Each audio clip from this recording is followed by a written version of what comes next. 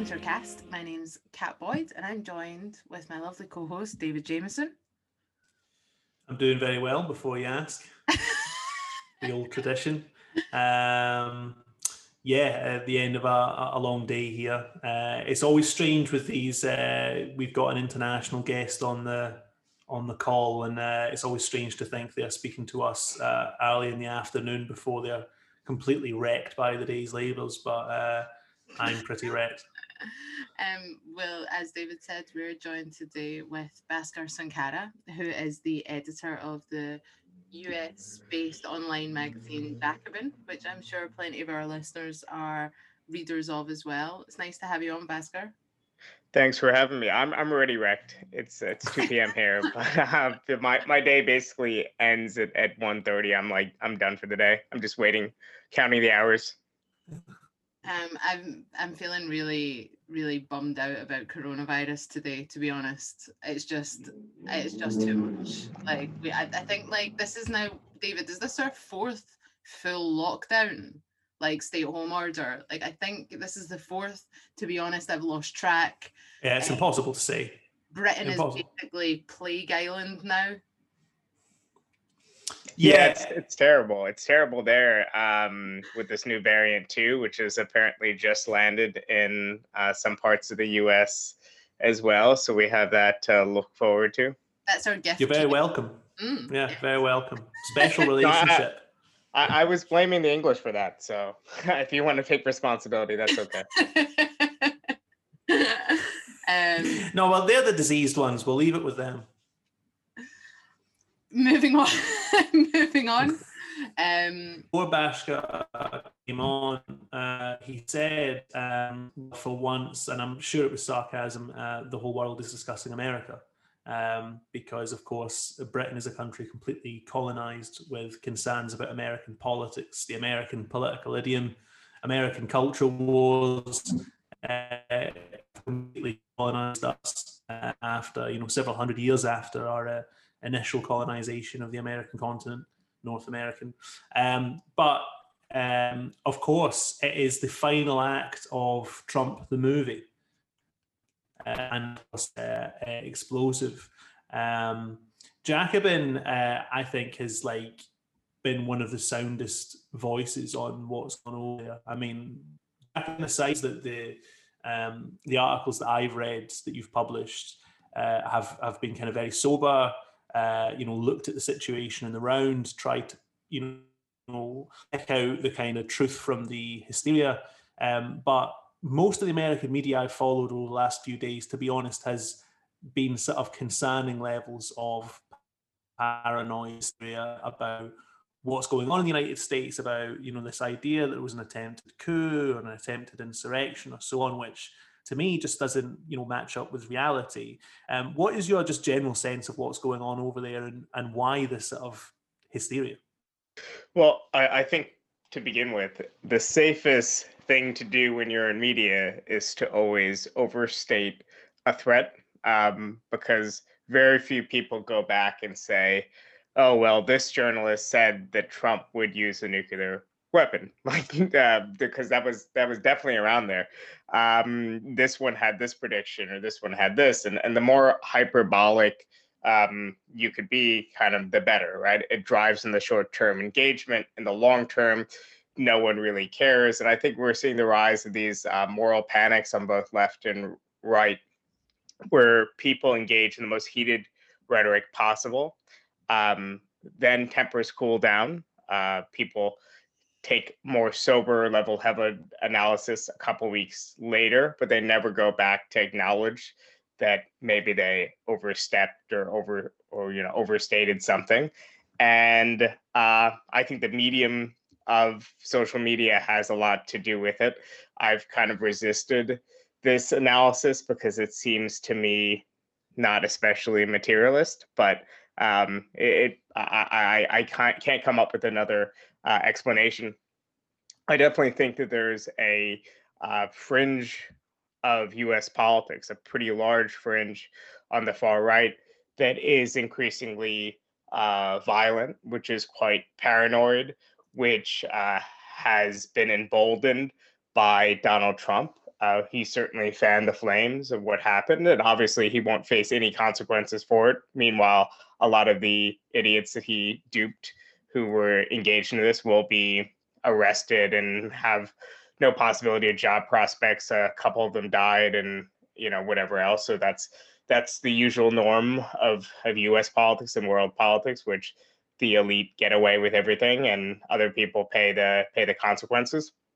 So I don't want to downplay the significance of what happened from the standpoint of the human loss of life, the threats to especially left-wing Congress people.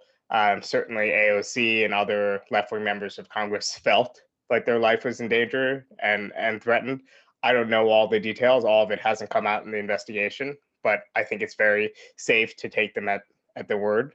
But I think if you were to consider this, I think it's overstepping to call it a coup. And I don't even mean at a semantic level. I just mean, what was their program? Did they try to seize a building, or did they try to seize the levers of power? And I really think it was something of the former, like a violent far-right riot that took a lot of life, and obviously was meant to threaten a democracy, a democratic process, but I don't think it was meant to install a different regime.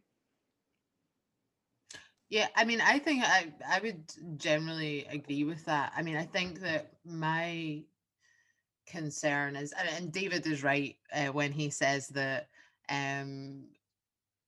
we are, I mean, our media is obsessed with American politics, the saturation of not just news about the Capitol, but the reaction to it. So, our First Minister in Scotland, Nicola Sturgeon, is a big fan of some of the Democratic Party's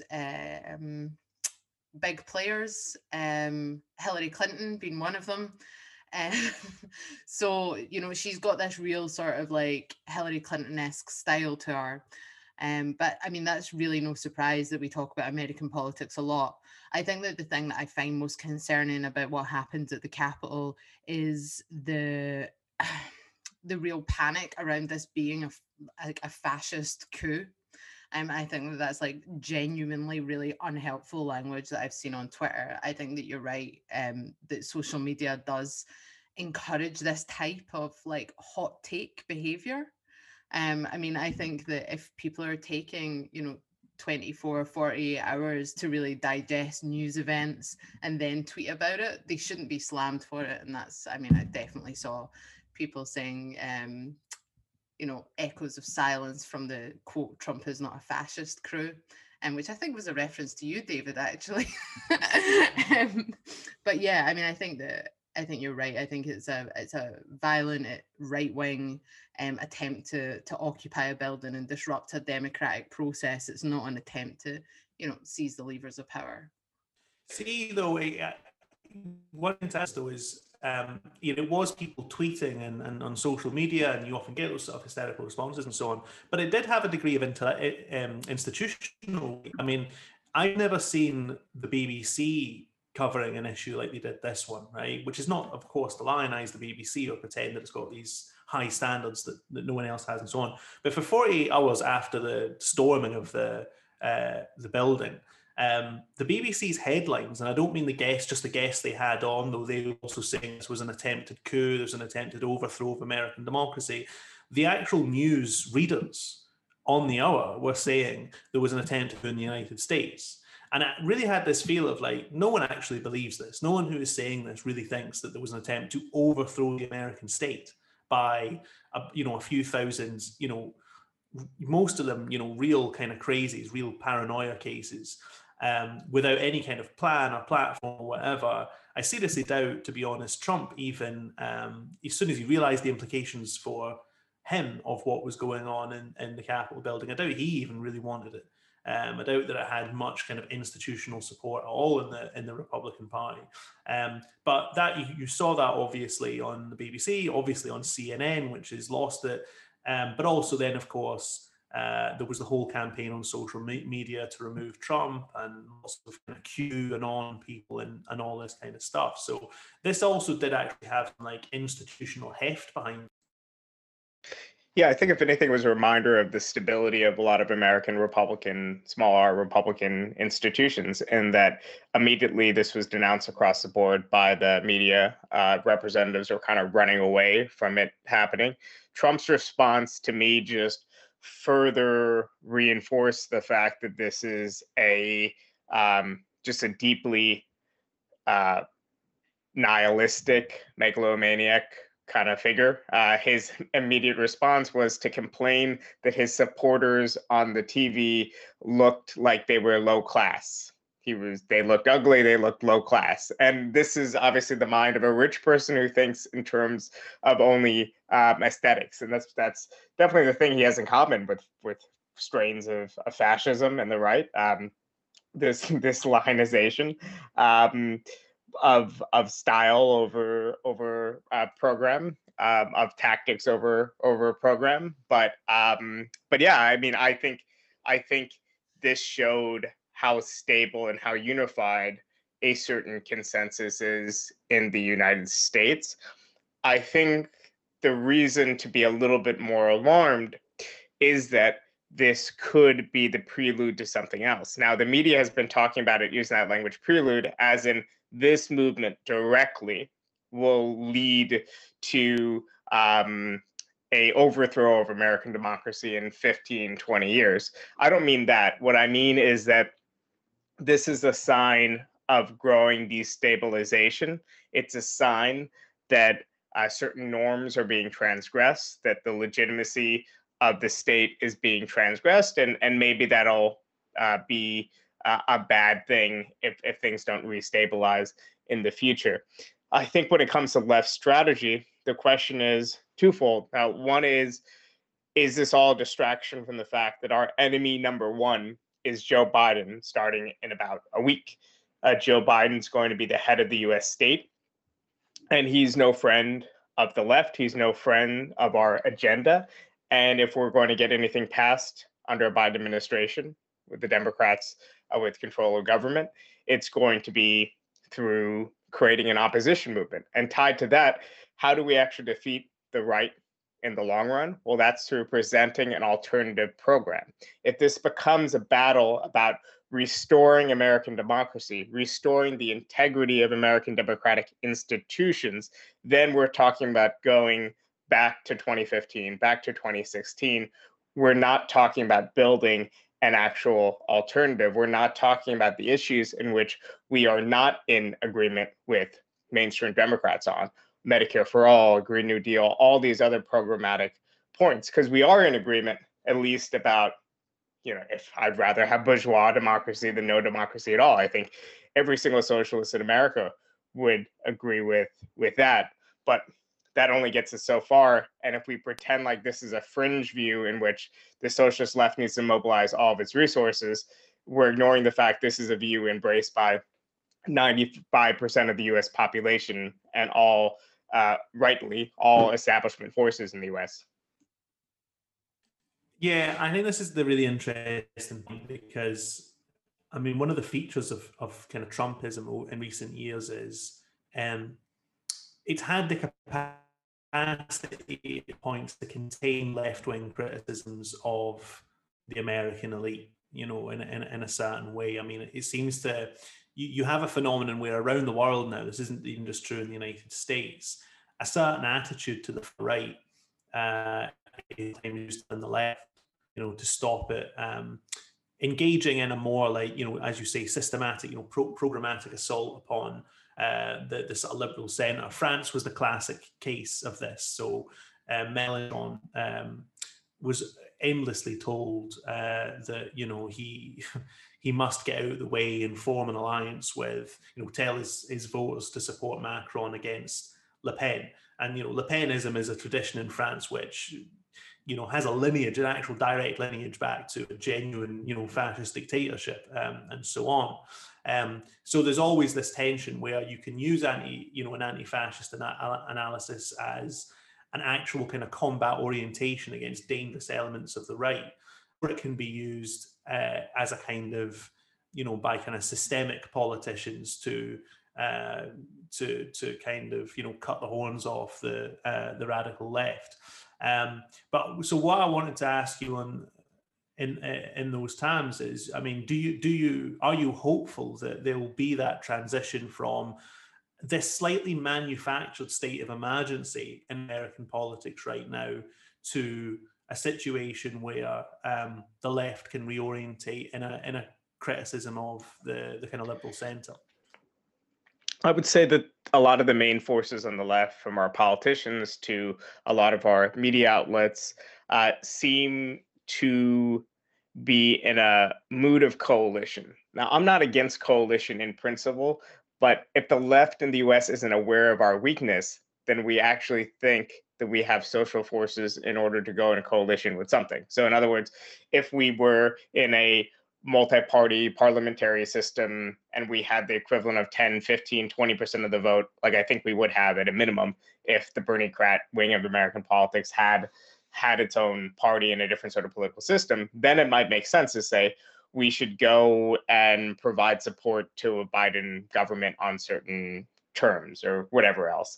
But we're not in that kind of system. And we are also not in that position where we have organized social forces of our own. So part of the key is to build our own institutions, to build our own profile as outsider, left populist, distinct from the Democratic Party. I think that a lot of the focus on impeachment from not just the squad, but from Bernie Sanders has the potential to just make us sound like the most militant Democrats in the room. So in other words, if Nancy Pelosi and Chuck Schumer are pushing for impeachment and pushing for all these things, well, while Bernie and the squad are basically just pushing for it harder. That seems to be the emphasis. So we don't want, in other words, in the popular imagination, a view of the left in the United States as just being more strident, more hyper-liberal Democrats. We want a view of the left in the United States, like what was emerging through the Bernie Sanders campaigns, as being distinct at a programmatic level and also at the level of rhetoric, being distinct and pursuing a kind of working class rhetoric. If anything, I think the most savvy person in US politics about how to be very critical about what happened, be very anti-Trump, but be wary of focusing too much on Trump and impeachment has actually been Joe Biden. Like, I think there's a lot about Biden's rhetoric that reflects the fact that he's aware of what working class voters want at a rhetorical level, even though he's not going to deliver it at a programmatic level. Yeah, I think that's dead interesting. I have wondered, who is that rhetoric for when it's from Bernie or the squad around impeachment? Like, who is that actually trying to speak to? I've been a big fan of Bernie, his movement, the program that he put forward as well in both of his, internal elections and the primaries. But I think that there's some merit to the argument about the United Front that Bernie played along with, the United Front against Trump, the idea that in the selection for the Democratic candidate that Trump had to go at any cost. And if any cost is worth bearing, then it would be Joe Biden. And I think that the building of that United Front and that coalition, like the quote unquote anti-fascist struggle against Trump, really kind of allowed Bernie Sanders to be in some way undermined by the anti-fascist rhetoric. I think that there's a real concern that some of the political purpose around the, Trump out at any cost anti-fascism is really to discipline the left, so that when there is a united front and the left are rallying around the most powerful democratic pole in society, that, in this case is the very rich centrist option, that's it's kind of used as a point of leverage. And I think that coalition and that united front it's not necessarily helpful for a left populist program. Yeah, I mean, I think that given the structure of U.S. politics, voting for Joe Biden in a swing state was absolutely the right tactical vote to do. But there was always a difference between tactical voting and advocating tactical votes and going out and spending institutional resources canvassing for Joe Biden, as opposed to canvassing for down ballot candidates and for our particular programs. Like we'll canvass, we as in DSA, will canvass for any candidate, let's say, who supports Medicare for all and supports this and this priority. And obviously, if you're rallying people down ballot, that has the effect of increasing votes for Joe Biden, because people don't often split tickets.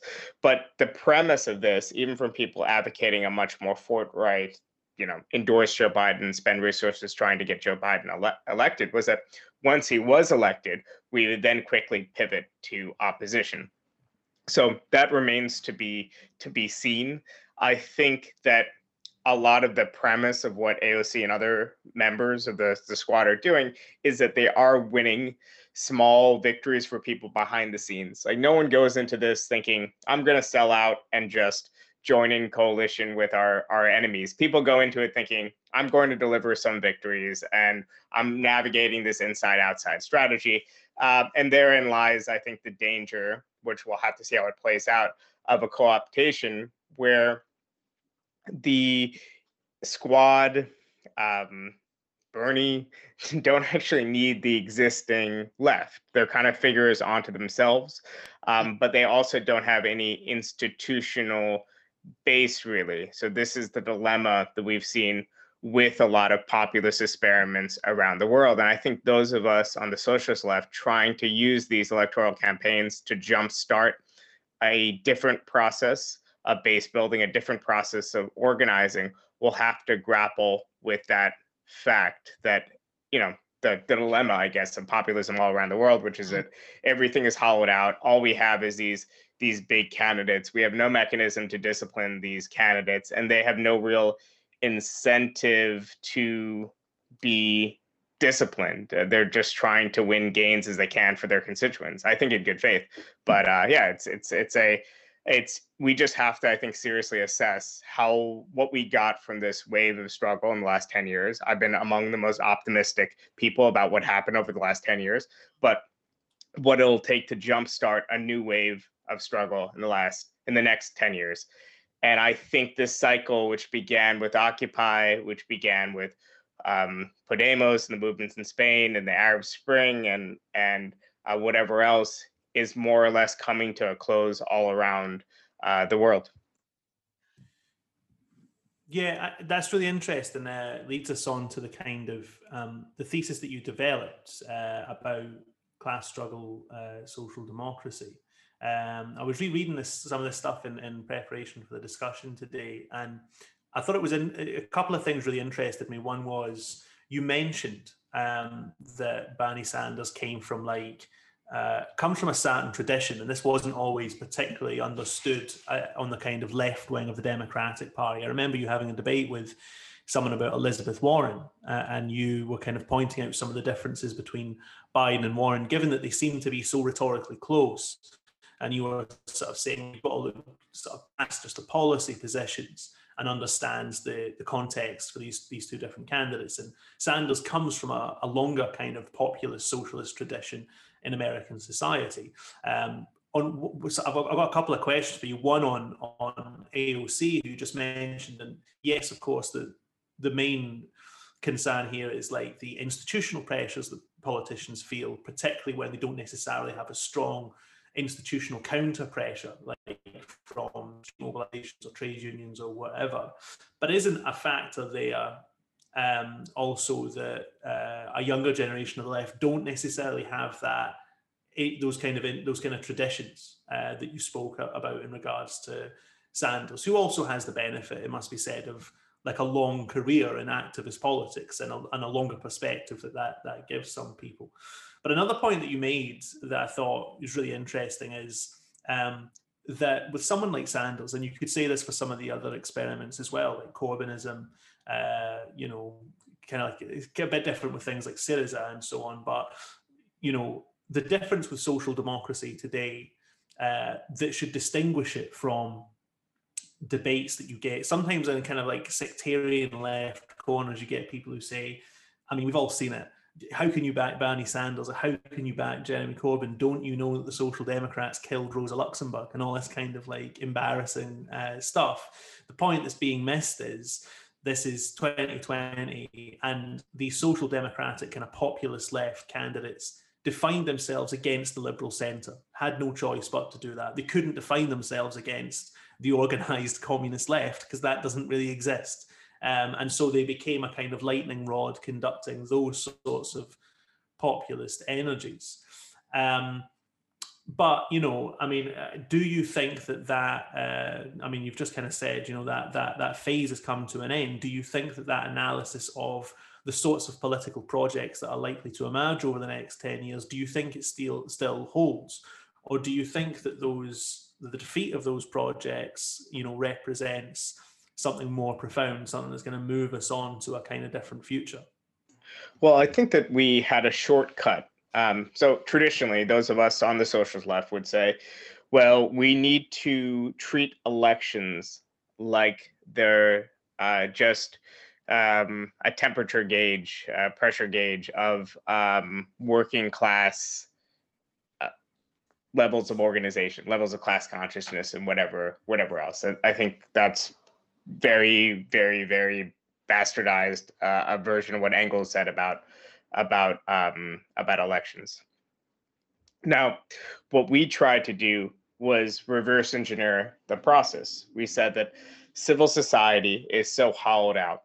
There is no avenue for left advance. There's just nothing. And the defeat of politics, the hollowing out of civil society, seems like a problem in an apolitical sense across the political spectrum, but it's really first and foremost a problem of the left, because the left needs to galvanize and cohere a mass of people, cohere a social force against the interests of capital, whereas a handful of technocrats can govern capitalism in the interest of capital. So the electoral route was a way to use the platform afforded to electoral politics, use a platform that was really the last profound form of political engagement that most people had, especially in a country like the US with extremely low union density and the decline of civic organizations. Politics is really just turning out to vote every 2 years, every 4 years. To use that avenue to push a program and gain popular support for our ideas, then use our positions of power when we win elections and just that campaign of trying to win the election in the first place to rebuild our organizations and rebuild institutions that can continue the class struggle during lulls. I think fundamentally, the idea that electoral politics is our best avenue to class reformation is still correct. It just seems to me that we're going to make less progress with that strategy in the next few years than we have in the last few years. And it seems to me that there's a need for tactical flexibility. So if you think about Occupy, I thought Occupy was a stupid idea. I was waiting for it to fail. It came out of Adbusters, and it came out of what to me at the time, I was maybe more sectarian then, was just, kind of petty bourgeois, anarchistic, elements. Like some of these tactics were used in the UC system, were used in like the new school occupations of like libraries at elite universities in the US and whatever else. So obviously there was some of it in a broader anti-austerity movement, which actually did have some wider support in the UK and in the US, and with the Wisconsin uprising in 2011. But the short of it was, I did not expect anything productive to happen out of it, but obviously it was incredibly productive. It set into motion, I think, a lot of important things. It showed popular support for economic egalitarianism. It did a hell of a lot. So I don't know what I think we need. If I had the answers, I would give it to you. But I just think we need an open mind, the spirit of voluntarism, a spirit of of just tactical flexibility, while still not foregoing the route of running competitive candidates in elections. The left we managed to build in the US through the Bernie Sanders campaign is a left that has a program that is very popular.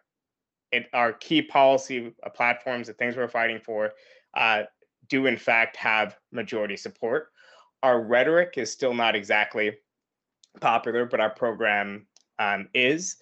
And we have managed to grow institutions. DSA has grown from 5,000-6,000 members to approaching 100,000 members.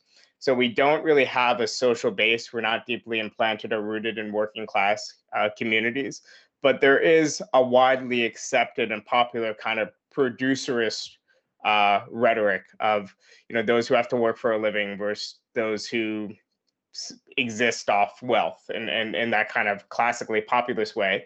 It just so happens that I think a little bit too much of our coalition is on the professional class side of this equation, but it's definitely fine. And if you look historically at the process of class formation, if you look at the people who helped build social democracy in the late 19th century, early European social democracy, a lot of these people weren't exactly workers. They were artisans, they were small traders who were failing. They were, from these classes that were in turmoil because of the rise of industrial society. And from that base, they came to attract a more traditional proletarian base. So there's still a possibility. I'm not one of those people who just sits around complaining about how middle class everything is. I'm not saying that. I mean, I do dislike these people at a just purely apolitical, aesthetic, cultural, level. But I don't assume that that's political analysis, because it really isn't. Yeah, I mean, that's I think that there's still some possibilities, for sure. We are on the up. I think in the UK, you could say your experience is more one of blown opportunities, and that I really do think the Corbyn period as being the leader of the opposition could have meant a much more sustained transformation of CLPs. It could have meant something very, very different. I don't really think we had the opportunity. I think we're living through like the 97th, 98th percentile, what could have happened out of a fringe Vermont senator's 2 presidential runs.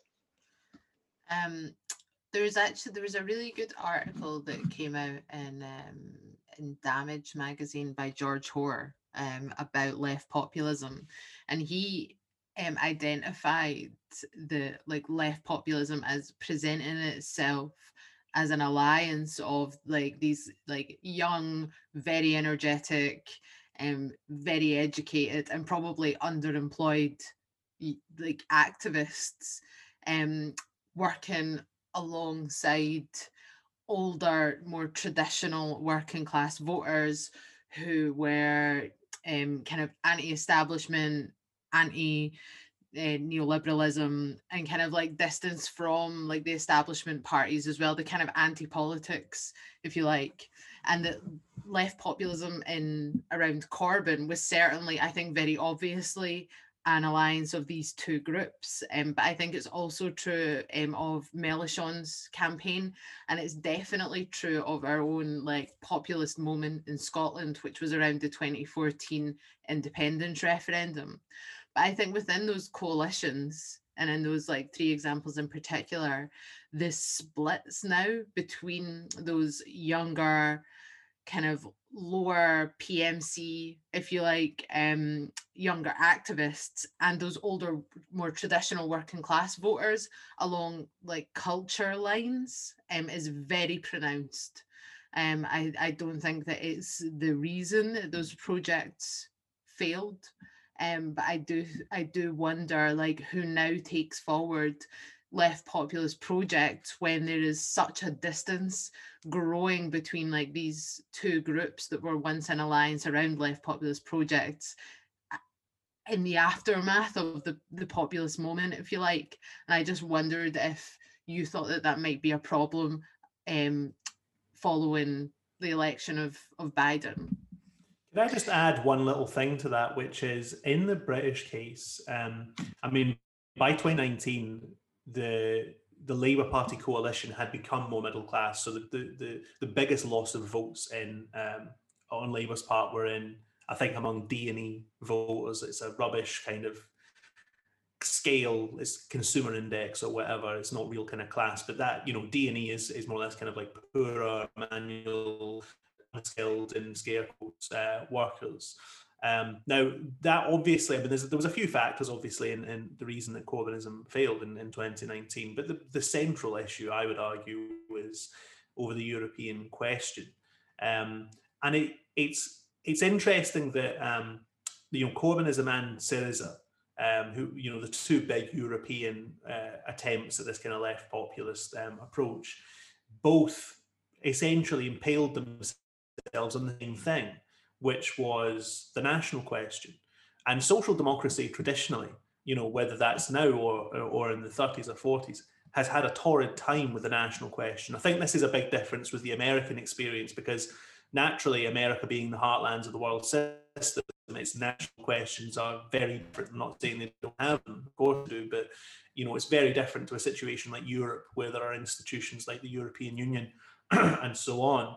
I mean, do you think that the national question was a major failing of this model? So there's a lot there. I should say that to speak to Kat's what Kat was talking about, I recently read or reread that Fabian Society pamphlet from the early 90s, Southern Discomfort.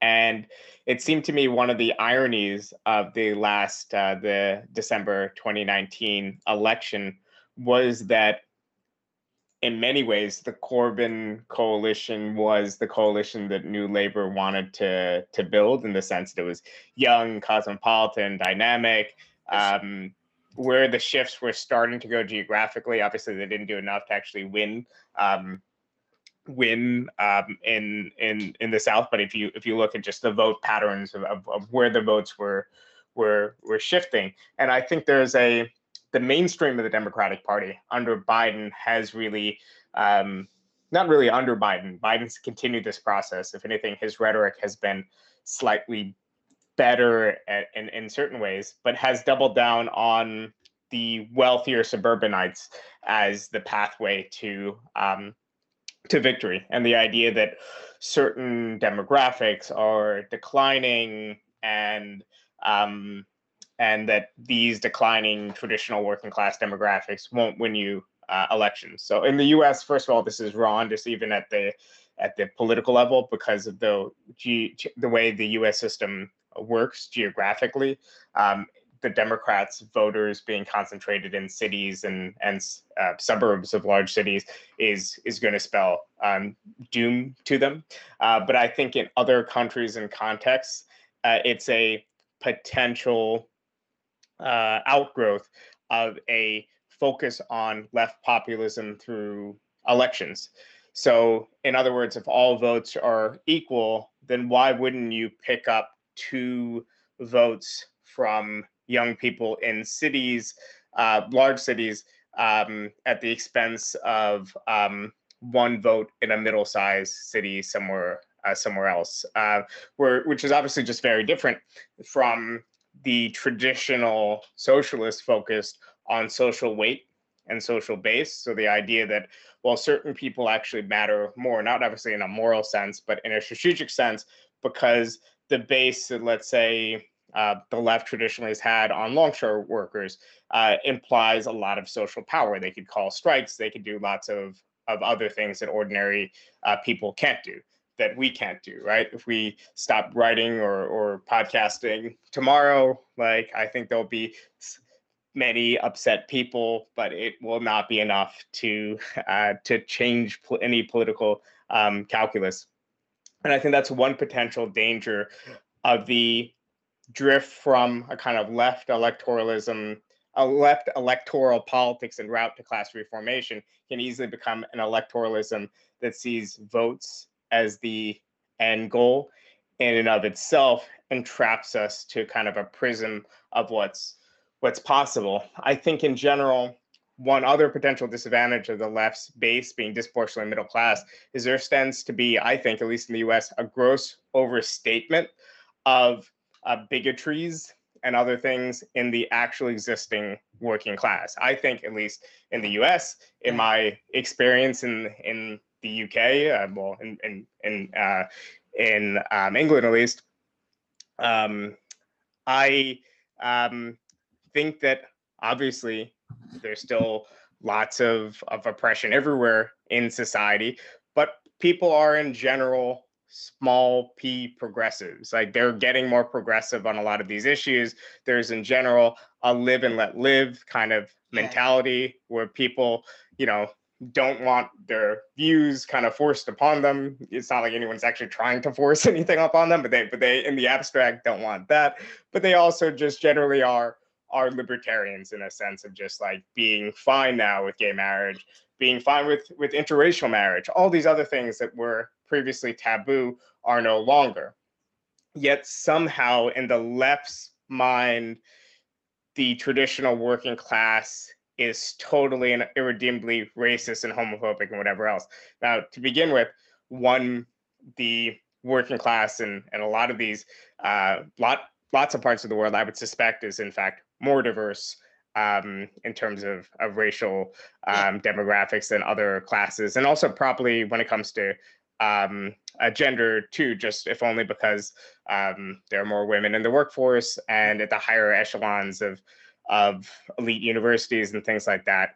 I imagine in most places are still male dominated, but even besides for all those facts, these are people who are often living, at least in the United States, in less segregated areas. So if you're a poor white person in the South, for instance, you're much more likely to have a Black neighbor and to have friends and acquaintances and to go to integrated school than if you're a suburbanite. If in a wealthy public school district in the United States. And, you know, so I think there's this false dichotomy we're given, which is, oh, well, we really want to win over these voters and to speak in a rhetoric that appeals to them, but we don't want to compromise on our progressive social views, where the fact is no one's asking you to do that. You know, no one's asking you to all of a sudden embrace forms of oppression because it's politically viable, because in fact, on the whole, it's not politically viable, and it's not what voters are asking for. They're asking for a rhetorical emphasis and focus on economic egalitarian issues, not a sort of betrayal of left-wing values on anything else. Yeah, I agree. I think people are generally quite relaxed on social issues. Like, that's always been my experience, is that there's this like demonization in a lot of parts of the left of the working class as somehow like unreconstructed, like bigots. This is a weird fetish that like parts of like the liberal left have about what working people actually think, which, I mean, you're right, especially like in the States or in like London, it's predominantly not white, the working class, and it's predominantly women. I think that, you know, generally people are pretty chill. My anecdote is that my family's from Trinidad, so I do have some family in the UK, because, you know, our wave of immigration was mostly within the Commonwealth before, you know, the 80s, and then after that to the US, and the most fortunate recent demographic straight to Canada, where they have both healthcare and they are not in the UK. So my cousins, at least two of them in the UK voted for Brexit on all sorts of like not very thought out, you know, they liked Corbyn too, but not very thought out kind of ways. But it was just a healthy reminder for me at the time that the coalition was not quite this coalition of the far right as it was depicted. Wherever you come down on it. I do think that the issues of nationalism and comes out a lot in the UK context, and I think on that issue it's more just a tactical question, where I think if the debate becomes polarized on who loves America the most or who loves Britain the most, then obviously the right is going to win. So we don't want the debate polarized around those issues, because intrinsically, as socialists, we don't believe that a American life is worth more than a Mexican life, or a Scottish life is worth more than an Irish life. It's just like on that issue, if the debate becomes polarized around flag waving, we will lose. So that's one reason not to just sidestep it. I mean, to be honest, you're hitting on like what has been a major problem for I'll call it the British left, but I mean the English left for a long time. And it's the fact that they have actually always been quite terrified of Englishness. So I've routinely met, excellent socialists in England who would rather like be part of a British left, which is always really code for English left, even if being British means invading other countries for oil, or the empire or whatever. Like they would rather identify as being part of the great British left than being English. And actually, like, I think that this has caused a massive problem for the Labour Party in particular. Just a few hours before we started recording the podcast, the leader of the Scottish Labour Party just resigned. They are like, so far behind in the polls in Scotland. And this is after, like 150 years of Scotland always just returning Labour votes. Like, I live in Glasgow, and for hundreds of years we've elected Labour politicians. And like the national question, particularly for the Labour Party, has become like, it's where a lot of the fault lines lie now. So I'm asking because I'm largely ignorant of this, but I think in part for the Labour Party, wouldn't the issue though be that if they just accept that they're a English and maybe Welsh party, they just can't win majorities? Sure, but like they've already lost Scotland. I mean, I suppose like there's just always been like a squeamishness about England as a nation amongst the Labour left. I think in part it's a hype. Just to give you an example, like there was a now infamous tweet from Emily Thornberry, the Labour MP, where she took a photograph of a white, I think it was maybe during like the EU referendum, and she took a photograph of like a driveway that had a white van in it and an England flag flying out the window, and she took a photo and put it on Twitter and said something like, "Look at what our country's become." Do you know what I mean? So it's not just like an uncomfortableness, it's like a real disdain for this Englishness, which I think has meant that like national English consciousness has really they've just ceded a lot of ground to the right. Yeah, and I guess there's almost like, I see it a lot with the German left too, where it's a anti-nationalism that's essentially a hyper-nationalism, because they're like, if English nationalism ever makes a comeback, the whole world is getting conquered again. I'm like, no, it isn't. like you'll be lucky to win round 2 against Argentina if it comes down to it nowadays. But I think that's often a part of the roots to it. But again, I think it's a little bit tricky in part because I'm not sure how permeable Englishness as an identity is to immigrants and to minorities in the way that, let's say, Americanism is, in part because of the original sin of America being a settler colony. So I think it leads to a thorny set of questions, but at the very least, the left can't be immediately hostile to displays of nationalism, even if it's not going to embrace it itself. But I think the real goal should be to downplay it as much as possible, to just foreground other issues, and to make, let's say, immigration or make patriotism even the number 4, number 5 priority and what voters care about in candidates, and hope that they'll vote for you anyway because of your anti-austerity platform and defense of the NHS and whatever else?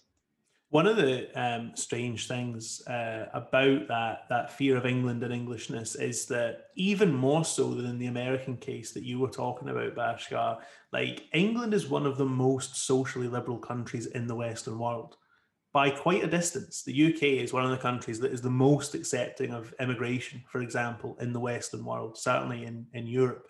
We have traditionally one of the weakest far rights. Obviously in the middle of the last century, most of continental Europe was dominated by fascist governments, which had either come to power under their own, under their own fuel, or they were subject to invasion by a fascist power and had domestic fascist elements elevated, like in France. And Britain's never had that, as strong a fascist tradition. It's had fascist traditions, but not anything like that powerful. And also, it's one of the most sort of atheistic, secularized countries in the world.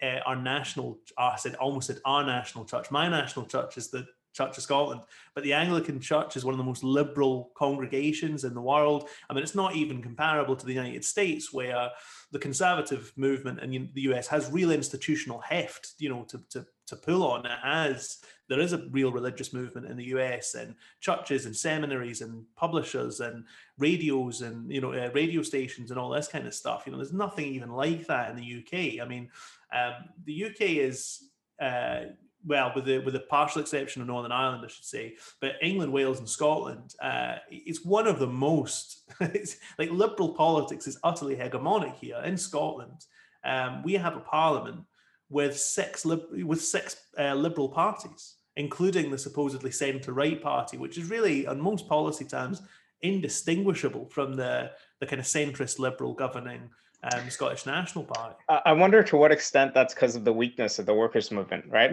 The reason why you didn't get fascism, the reason why liberalism reigns supreme is really never because they never had to violently suppress the workers' movement like they did in other countries in Europe. I think that's really part of it. I also think it's probably deeper in a certain tradition of the managed decline of the British Empire. Like the British Empire, David Egerton writes about this in his new book, The Rise and Fall of the British Nation. Like the British state has been extremely good at managing its own decline from, top dog status to a subordinate of the United States. In many countries, that becomes like an explosive, chaotic condition. And at times in Britain, it threatened to do that, with like this, the war in Northern Ireland, the so-called Troubles in the 70s. There was a militant workers movement and so on. It had moments where it looked like that could break out. But for the most part, up to the present day, Britain's had a really easy slide from the top, and has maintained that famous cohesion that the British state and the British ruling elite have been able to cultivate for centuries. So yeah, it's an interesting one, but it makes it even more peculiar that the left, I mean, in various parts of Britain, but perhaps particularly in England, is so terrified of the flag of St. George as an image and what it might represent. And you were right, and people saying like the anti-Deutsch in Germany had this idea at the time of the reunification of Germany that if this happened, it would be like Hitler all over again. You had people saying of Brexit, if we leave the European Union, it's going to be, quotes, British Empire 2.0. And you're sort of like, that can't happen. What are we going to do? Invade India? Invade China? But which rising Asian power would you like to kick our asses first? So yeah, it's a really strange one. But see, on this point about the limitations of social democracy as a tradition, I mean, it became really apparent with Labourism, including under Jeremy Corbyn. Of course, Corbyn's a traditional Eurosceptic. Yeah, he's an anti-EU socialist, as far as can be told from his criticisms of the Maastricht Treaty and so on in the past. But because he became the leader of the Labour Party, he had little choice but to, be a leading member of the Remain campaign. And, up to a certain point, that made sense tactically for him to do that. I mean, I don't agree with it, but I can see the position that he was in. But even once that campaign was over and Leave had won and so on, the institutional pressures just kept building and building on him to concede to this disastrous People's Vote stance and so on. But some of those pressures were just simply the fact that it was, as it were, the British state's position to stay in the European Union. The British state was one of the architects of the European Union. The real elite interests in the country didn't want to leave. And that put severe pressure on Corbynism at a time when the Tory party couldn't be relied on to play its traditional role as the spokesperson of the British ruling elite. That put massive pressure on Corbynism. And also one thing that I think that a lot of the people advocating Remain or a People's Vote position from a purely tactical standpoint, that group, what I think they've misunderstood is that once a center-left party loses its heartland, it becomes almost impossible for it to get it back. And then you end up in the same sort of spiral the French Socialist Party is in, that center-left parties across Europe have entered into. So it'd be better to lose while maintaining your traditional core constituents than to narrowly win a minority government. I guess that was the best case scenario in December 2019, with the base and with coalition partners that don't want social democracy, don't want what you want. But I think this gets us to the broader question of a left that has leaders and that has certain ideas that are programmatically socialist, but divorced from any of the traditional base of socialism. So in other words, the dilemma of mid-century social democracy was something of the opposite, in which you had leaders not committed to socialism. You had a ideology that was in name only committed to any sort of rupture with capitalism, and even after 59 in Germany and elsewhere, not even programmatically committed to socialism. But you had the social base right there. So it became easy for the revolutionary left to say, well, there's a group of workers who are in the main voting for parties committed in name to socialism, or who are at least traditionally had those commitments, but these parties are pursuing a road that's not going to lead there. They're because of structural constraints or timidity or whatever else, they're just managing capitalism. It's going to provoke a backlash, and that leaves an opening for the radical left. But here we are, where both the center left and by extension the far left are kind of swimming without a base and that's, again, that gets back to the question of class reformation being the primary goal of what I guess Miliband would call Marxist reformism, which I think should be the stance of everyone on the left, not because we'll immediately be able to deliver huge gains to working people, but because it'll help restore the basis from which we can actually start doing politics again. I think that's a good place to stop, Bhaskar. Thanks very much, because otherwise it would have been the beginning of a really interesting conversation that could go on for another couple of hours. So yeah, thanks very much for those thoughts, and thanks very much for all the work you do with Jacobin and so on. I think it's a great resource. It's a great read. And yeah, it would be great to speak to you again in future, assuming you, of course, you still have your democratic rights in America, and the fascists don't take full control and so on. The threat to democratic rights or civil liberties is actually from Joe Biden, of course, but let's not open up that discussion at this point. If I have to go into exile, it would be Cuba first, but I would settle for a independent Scotland as a distant second choice to tropical paradise in Cuba. Oh, that's nice. Poor choice, though. Terrible idea, mate. Go for Cuba. Do Cuba. Yeah, it's miserable over here. Well, thanks so much for joining us. I've really enjoyed that. And we'll wrap it up there. Thanks for having me. Yep. See you later. All right.